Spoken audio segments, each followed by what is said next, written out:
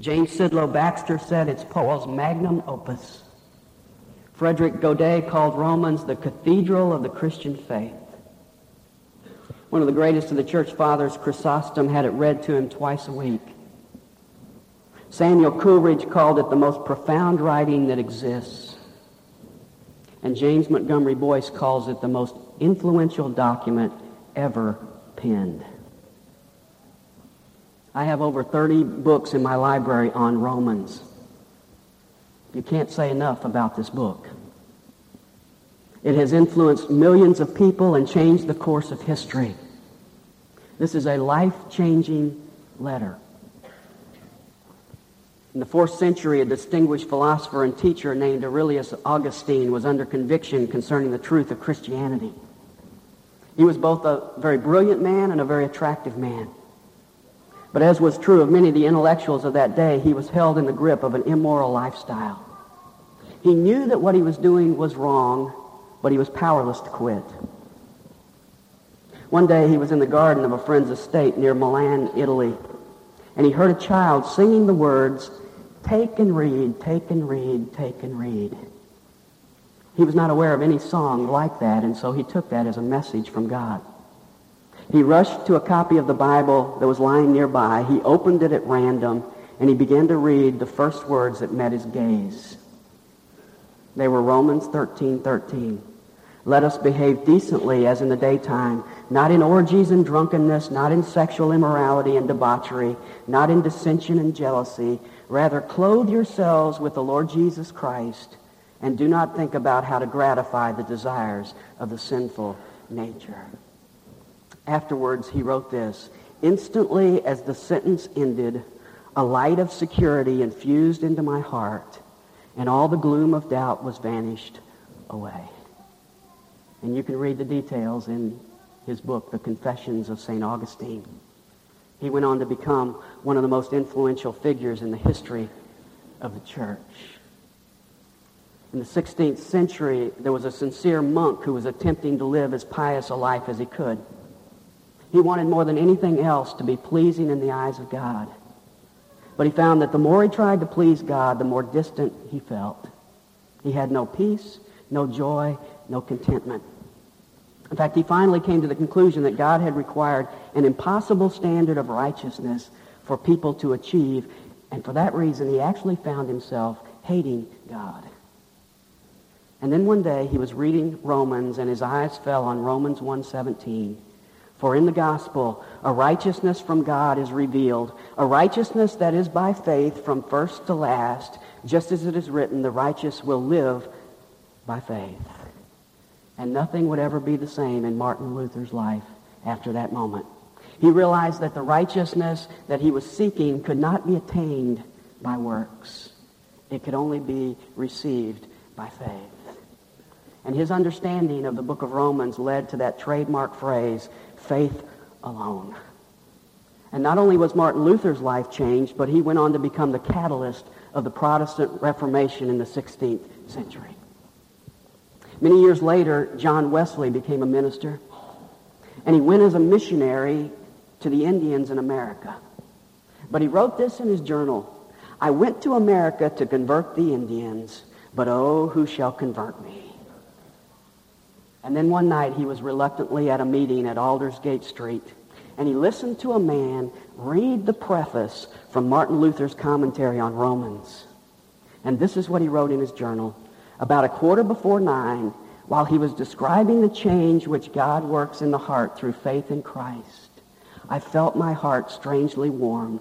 I felt I did trust in Christ, Christ alone for my salvation, and an assurance was given me that he had taken away my sins, even mine, and saved me from the law of sin and death."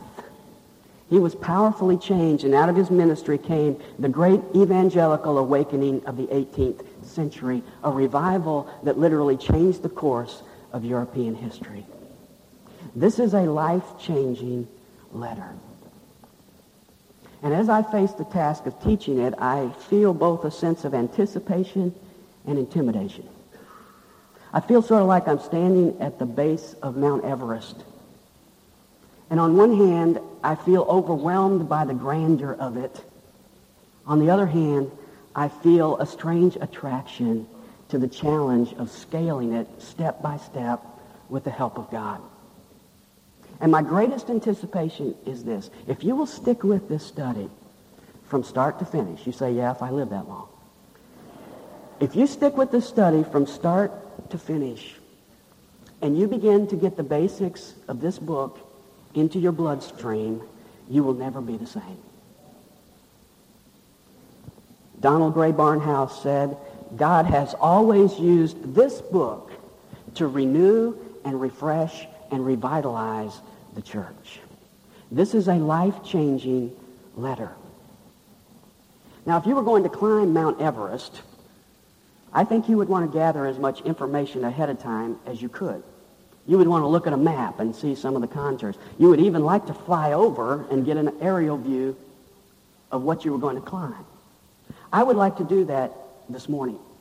I'd like to look at a map of the book of Romans. I would like to take a couple flights over the book, and then I'd just like to take one step into the first verse of this great book. First of all, I want us to look at a map to answer some basic questions about the book. Those questions are, who wrote it, who's it written to, when was it written, why was it written, what's the message? First of all, who wrote it? It's right there in verse 1, Paul. Paul was the apostle to the Gentiles, and God had uniquely prepared him for that calling. If you'll remember, religiously, he was a Hebrew. He was trained under the respected Rabbi Gamaliel. He was a member of the very strictest sect of the Jews, a Pharisee. Religiously, he was a Hebrew, but culturally, he was a Greek. He was born and raised in the city of Tarsus, which was a seaport on the coast of Turkey. And Tarsus was one of the places where they had one of the three most prominent universities in the Roman Empire. Many assume that Paul got a secular education there, which might explain to us why he can quote Greek philosophers in Acts chapter 17. So he had both a Greek and a Jewish education. Politically, he was a Roman citizen. Now, only about 1 out of 5 people who lived in the Roman Empire were actually Roman citizens. And the fact that Paul was a Roman citizen gave him the privilege to travel unhindered throughout the known world. And so Paul was perfectly equipped to be the first international minister of the gospel. Second, to whom was it written? Slide down to verse 7. It says, to all who are beloved of God in Rome. This is a letter to the church at Rome. Now, we don't know how the church at Rome got started. We do know that Paul didn't start it. Because in chapter 15 and verse 20, he tells us that another man laid the foundation of this church. In fact, Paul had never even been to the church at Rome. Chapter 1 and verse 10, he says, perhaps now, at last, by the will of God, I may succeed in coming to you. Now, we do know that the church at Rome was a church that was made up predominantly of Gentiles. Look at chapter 1 and verse 5. He says, through whom we have received grace and apostleship to bring about the obedience of faith among all the Gentiles for his name's sake, among whom you also are the called of Jesus Christ. Among whom? Among the Gentiles. Look at chapter 1 and verse 13. And I do not want you to be unaware, brethren, that often I have planned to come to you and have been prevented thus far, in order that I might obtain some fruit among you also, even as among the rest of the Gentiles. And in chapter 11 and verse 13, Paul comes out and says, I am speaking to you who are Gentiles. So this is a letter from the apostle to the Gentiles in the central city of the Gentile world. Third, when was it written? Well, in chapter 15 and verse 25, Paul says, but now I am going to Jerusalem serving the saints. Now you remember that Paul went on 3 missionary journeys. On the 3rd missionary journey, he took up the collection for the poor saints in Jerusalem. So that tells us that at this time he's on his 3rd missionary journey because he's going to Jerusalem taking the offering to those poor saints. Now during that 3rd missionary journey, he spent 3 months at Corinth. And that's probably where, in the year of 58 A.D., he wrote this letter. Because when we get to chapter 16 and he sends greetings from several people, he sends greetings from a man by the name of Gaius, who was one of the first people saved in Corinth. And he sends greetings from another man named Erastus that we know was also at Corinth. And in chapter 16 and verse 1, he tells us that a lady by the name of Phoebe was going to deliver the letter. And Phoebe was from the city of Cenchrea, which is really the seaport of Corinth, only 7 miles away. Now, why was it written? Well, Romans chapter 15 and verse 23 tells us that Paul had been trying to get to Rome for many years. Why was he trying to get there? Well, he tells us in chapter 1 and verse 15, he was eager to come there in order to preach the gospel. He tells us in chapter 1 and verse 11, he longed to come there that he might establish them in the faith. And he tells us in chapter 15 and verse 24 that he wanted to use them as a springboard to get to other Gentile territories such as Spain.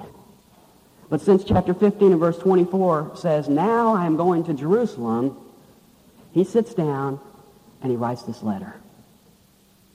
And what is the message of this letter? Well, the message of this letter is what he wanted to do if he had come there. It encompasses what he wanted to say to them if he could have come at that moment, and that is the gospel. The word gospel is used 6 times in the introduction alone. And the theme of this whole book is the good news of salvation by faith in Jesus Christ. Of all the books in the New Testament, Romans is the comprehensive treatise of the gospel. It is the basic handbook for Christianity. Now, we've looked at the map. Let's take a flight over it. Now, I want you to assume, first of all, we're going to take a flight in a commercial airliner. We're on a 747, and we got a window seat. So I want to show you an outline of Romans from a high altitude. Can't make out a whole lot from the book from this altitude, but we can tell there are 2 parts. The first part is chapter 1 to 11. That's the doctrinal part. And the second part is chapter 12 to 16. That's the practical part. Paul teaches us truth, and then he gets to chapter 12. And you remember what chapter 12 says? Verse 1? It says, I urge you, therefore, brethren, by the mercies of God, that you present your bodies as a living sacrifice. He gives 11 chapters of teaching on the truth of the gospel. Then he gets to chapter 12, and he begins the practical section of the book. 2 parts. Now, secondly, I want you to take a flight over with me in a crop duster. We're a little lower. Get a little more of the detail. We see a little more of the contours of the land. I looked at several outlines for this book. I was tempted by several that were alliterations, very cleverly done. But they just didn't satisfy me. So I've got one that's not an alliteration because I think it's more accurate. And it is this. Chapter 1, verses 1 to 17 is the introduction. Now let me back up. The theme of the book is chapter 3 and verse 28, and that is that we are justified by faith apart from the works of the law. That's the whole message. We're justified. Salvation is by faith alone. Chapter 1, verses 1 to 17 is the introduction, and there he tells us that the gospel is real. And the key verse is verse 16, where he says the gospel is the power of God. It's real. Second section, chapter 1, verse 18 through chapter 3, he tells us it's necessary. And he underlines that by telling us that the Jews need it and the Gentiles need it. He tells us in chapter 3 and verse 10, there is none righteous, not even one. And he tells us in Romans 3:23, for all have sinned and fall short of the glory of God. It's necessary. Thirdly, it's scriptural. Chapter 4, Paul describes the Old Testament situation of Abraham. And he shows us that this is God's way of working because Abraham was justified by faith. And there he tells us that his faith was reckoned to him as righteousness. It's scriptural. And then fourthly, he tells us it's effective in chapters 5 to 8. In chapter 5, we begin with these words, therefore having been justified by faith, we have peace with God. He tells us it's effective. In chapter 5, he tells us it gives us peace. In chapter 6, he tells us it gives us freedom from sin. In chapter 7, he tells us it gives us freedom from the law. In chapter 8, he tells us it gives us victory over everything that has been, is now, or ever will be. He tells us that we overwhelmingly conquer through him. And then the fifth section is chapters 9 to 11, and there he tells us that it is historical. Salvation is not something new. And in these chapters, Paul shows us that God has always operated this way, that his promises have always applied not to unbelieving Israel, but always to the believing remnant. So salvation is by faith, it was by faith, and it always will be by faith. And then the final section is chapters 12 to 16, and that tells us it's practical. The gospel enables me to properly relate to God, to my brothers, to strangers, to my enemies, to the weak, to the strong, to whoever. It's practical. Now, having gathered some information, let's come down and begin to walk through this great book. The first 17 verses form an introduction, and this is the longest introduction that Paul gives in any of his books. And I think the reason is because he has never met these people in Rome. He only knows a few of them. And so he takes the time to introduce himself at the beginning. And we can divide the introduction into 4 parts, 4 things about Paul: the man, the message, the ministry, and the motive. This morning I want us to simply look at the man in verse 1.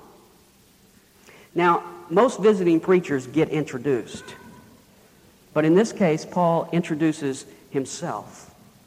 And he does so in 4 phrases in verse 1. Notice, Paul, a bondservant of Christ Jesus, called as an apostle, set apart for the gospel of God.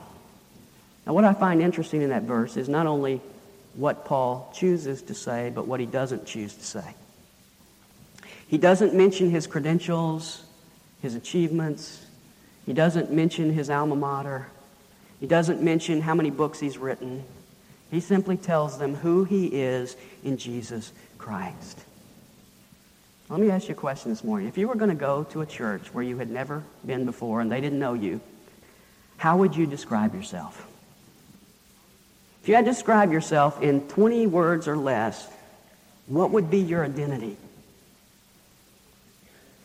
You know, you go into Kmart, and you're walking around in Kmart, and that voice comes up over the public address system and says, "Attention Kmart shoppers, we have our Rolex watches on half price in aisle 3. Now you probably think, I've already got several Rolex watches. But what you fail to notice is that lady just called you a name. She called you shopper. Now is that who you are? I mean, when you get up in the morning and look in the mirror, do you see a shopper looking back at you? You turn on the TV, you're going to watch the ball game. What do they say? Hey, sports fans. What they're really thinking is, hey, couch potatoes. Is that who you are? Is that your identity? One of the first questions people ask us when they meet us is, what do you do for a living? And oftentimes we're identified that way. A doctor, a lawyer, an engineer, an accountant, a teacher. But is that who you really are? How would you describe yourself? You see, how we see ourselves is important because how we see ourselves will determine how we live. Most people either live up to or live down to their own understanding of who they are. In the movie Hook, Robin Williams plays Peter Pan, who has grown up.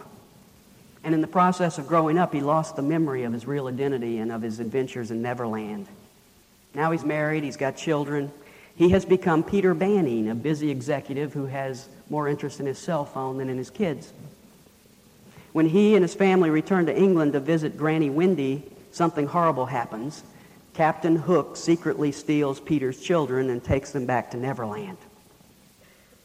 Well, Granny Wendy attempts to explain to Peter Banning that he should fly away to Neverland and rescue his children, and he just looks at her with a puzzled look. Fly away to Neverland? How could he do that? What is she talking about? And then she leans over to him, looks him in the eye, and whispers, Peter, dear, don't you know who you are? Now, that's a great line. Because that was the key to everything. What Peter needed was to know his real identity. And you see, once he knew who he really was, then he knew how he should act. And I would suggest to you that that's the problem with many Christians. They don't know who they are, and so they act like someone else. We need to know who we are in Jesus Christ so that we can begin to act like the person God has made us to be. One of the things that's very clear about Paul is that he knew who he was. And that's very evident in verse 1. He tells us 4 things about himself in this verse: his name, his status, his calling, and his passion. First of all, his name, verse 1, Paul. Now, I have to think that every time he wrote down his name in a letter, he had to have an instantaneous flashback. I used to be Saul. Saul, the religious, self-righteous, legalistic, arrogant, self-assured Christian killer. I used to be Saul, the one who would have been voted the least likely on the face of the planet to ever follow Jesus Christ. I used to be Saul, who was on my way to Damascus to kill Christians when miraculously Jesus Christ appeared to me and changed my life. And I now have a new name, Paul. In many countries still today, when someone comes to faith in Christ, they change their name. That's true in India. When someone comes to faith in Christ, they change their Hindu name to a Christian name, and often at their baptism they will announce, from now on his name will be Samuel or Joshua or John, a constant reminder of a changed life. And so it was with Paul. He had a new name. I cut an article out of the newspaper about a man who was going to trial for selling heroin, and he petitioned the New York State Court for a temporary name change. His name was Archie Outlaw, and he thought that name might prejudice him in the eyes of the court. So he gave a list of names that he would find acceptable: Archie Law, Archie Law-Abiding, Reggie Jackson, this is New York City, Eleanor Roosevelt, Sterling Johnson Jr., the name of the prosecutor, or Robert N. Half, the name of the judge. You see, he thought a name change might hide his identity. In Paul's case, a name change revealed his identity. He was Saul. Saul would have written you a letter on salvation by works. He was now Paul, and he writes this profound letter on salvation by faith. First of all, his name. The second way he describes himself is his status. Verse 1, a bondservant of Christ Jesus. And it's interesting to me that as Paul describes himself, he thinks of bondservant before apostle. I'm a bondservant. When Paul was knocked to the ground and blinded by the light on the Damascus road, the first words he said were, "Who art thou, Lord?" And when the response came back, "I am Jesus whom you are persecuting," you know what the very next words out of his mouth were? "What shall I do, Lord?"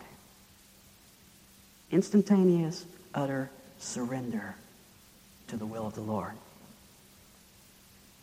Now, I find it instructive that although Jesus said to his disciples, "No longer do I call you bondservants, but I call you friends," when we come to the New Testament and the letters there, we find that Paul, James, Peter, Jude, John all refer to themselves as bondservants.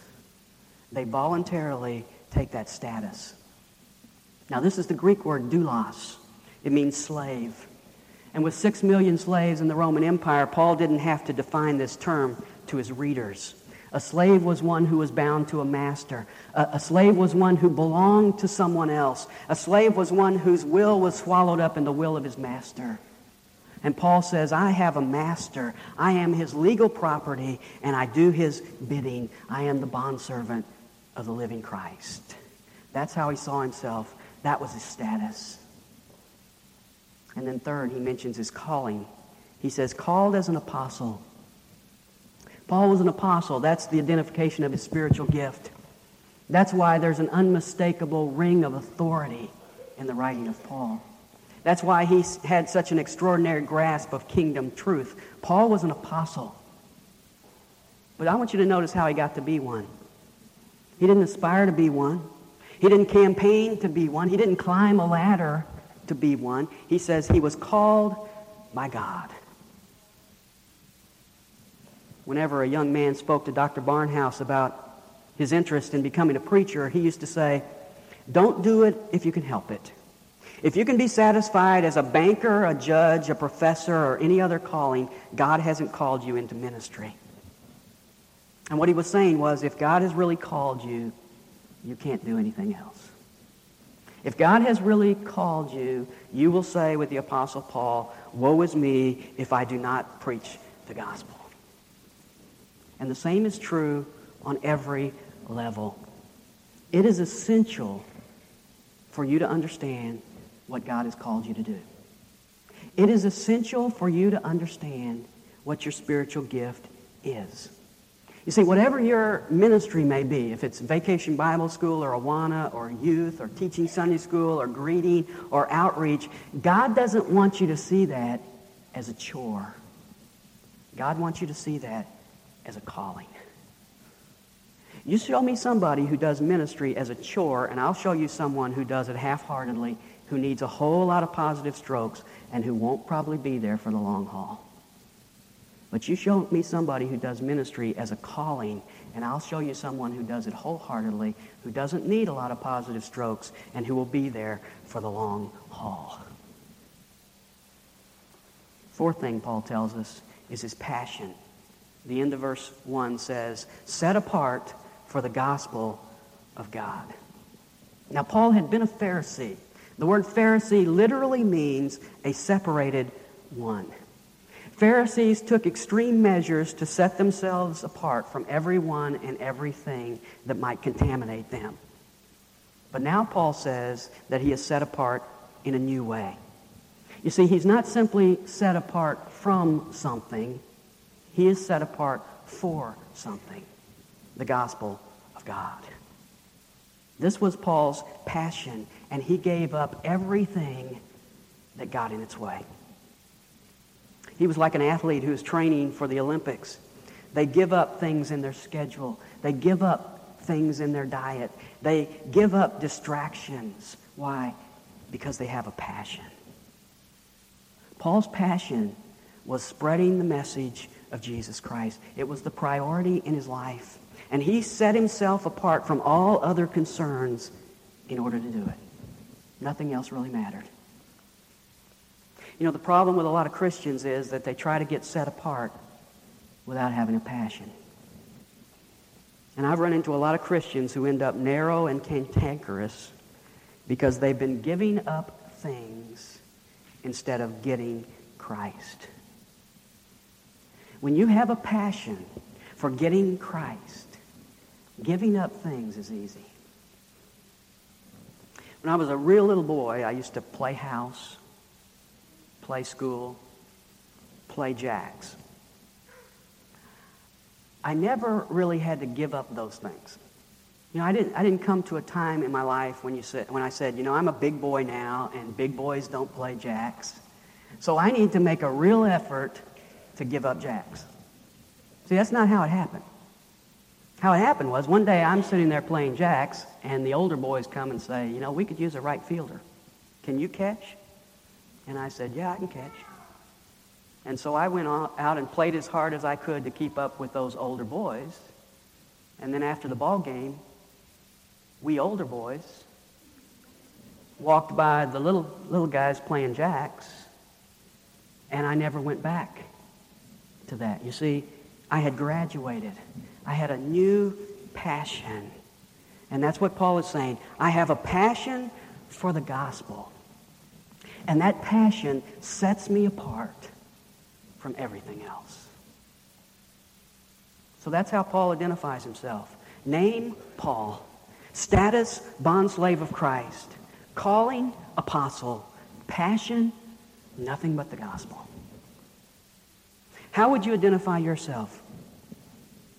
Does your name say, I'm a new creature in Christ? Is your status a bondservant of Jesus Christ?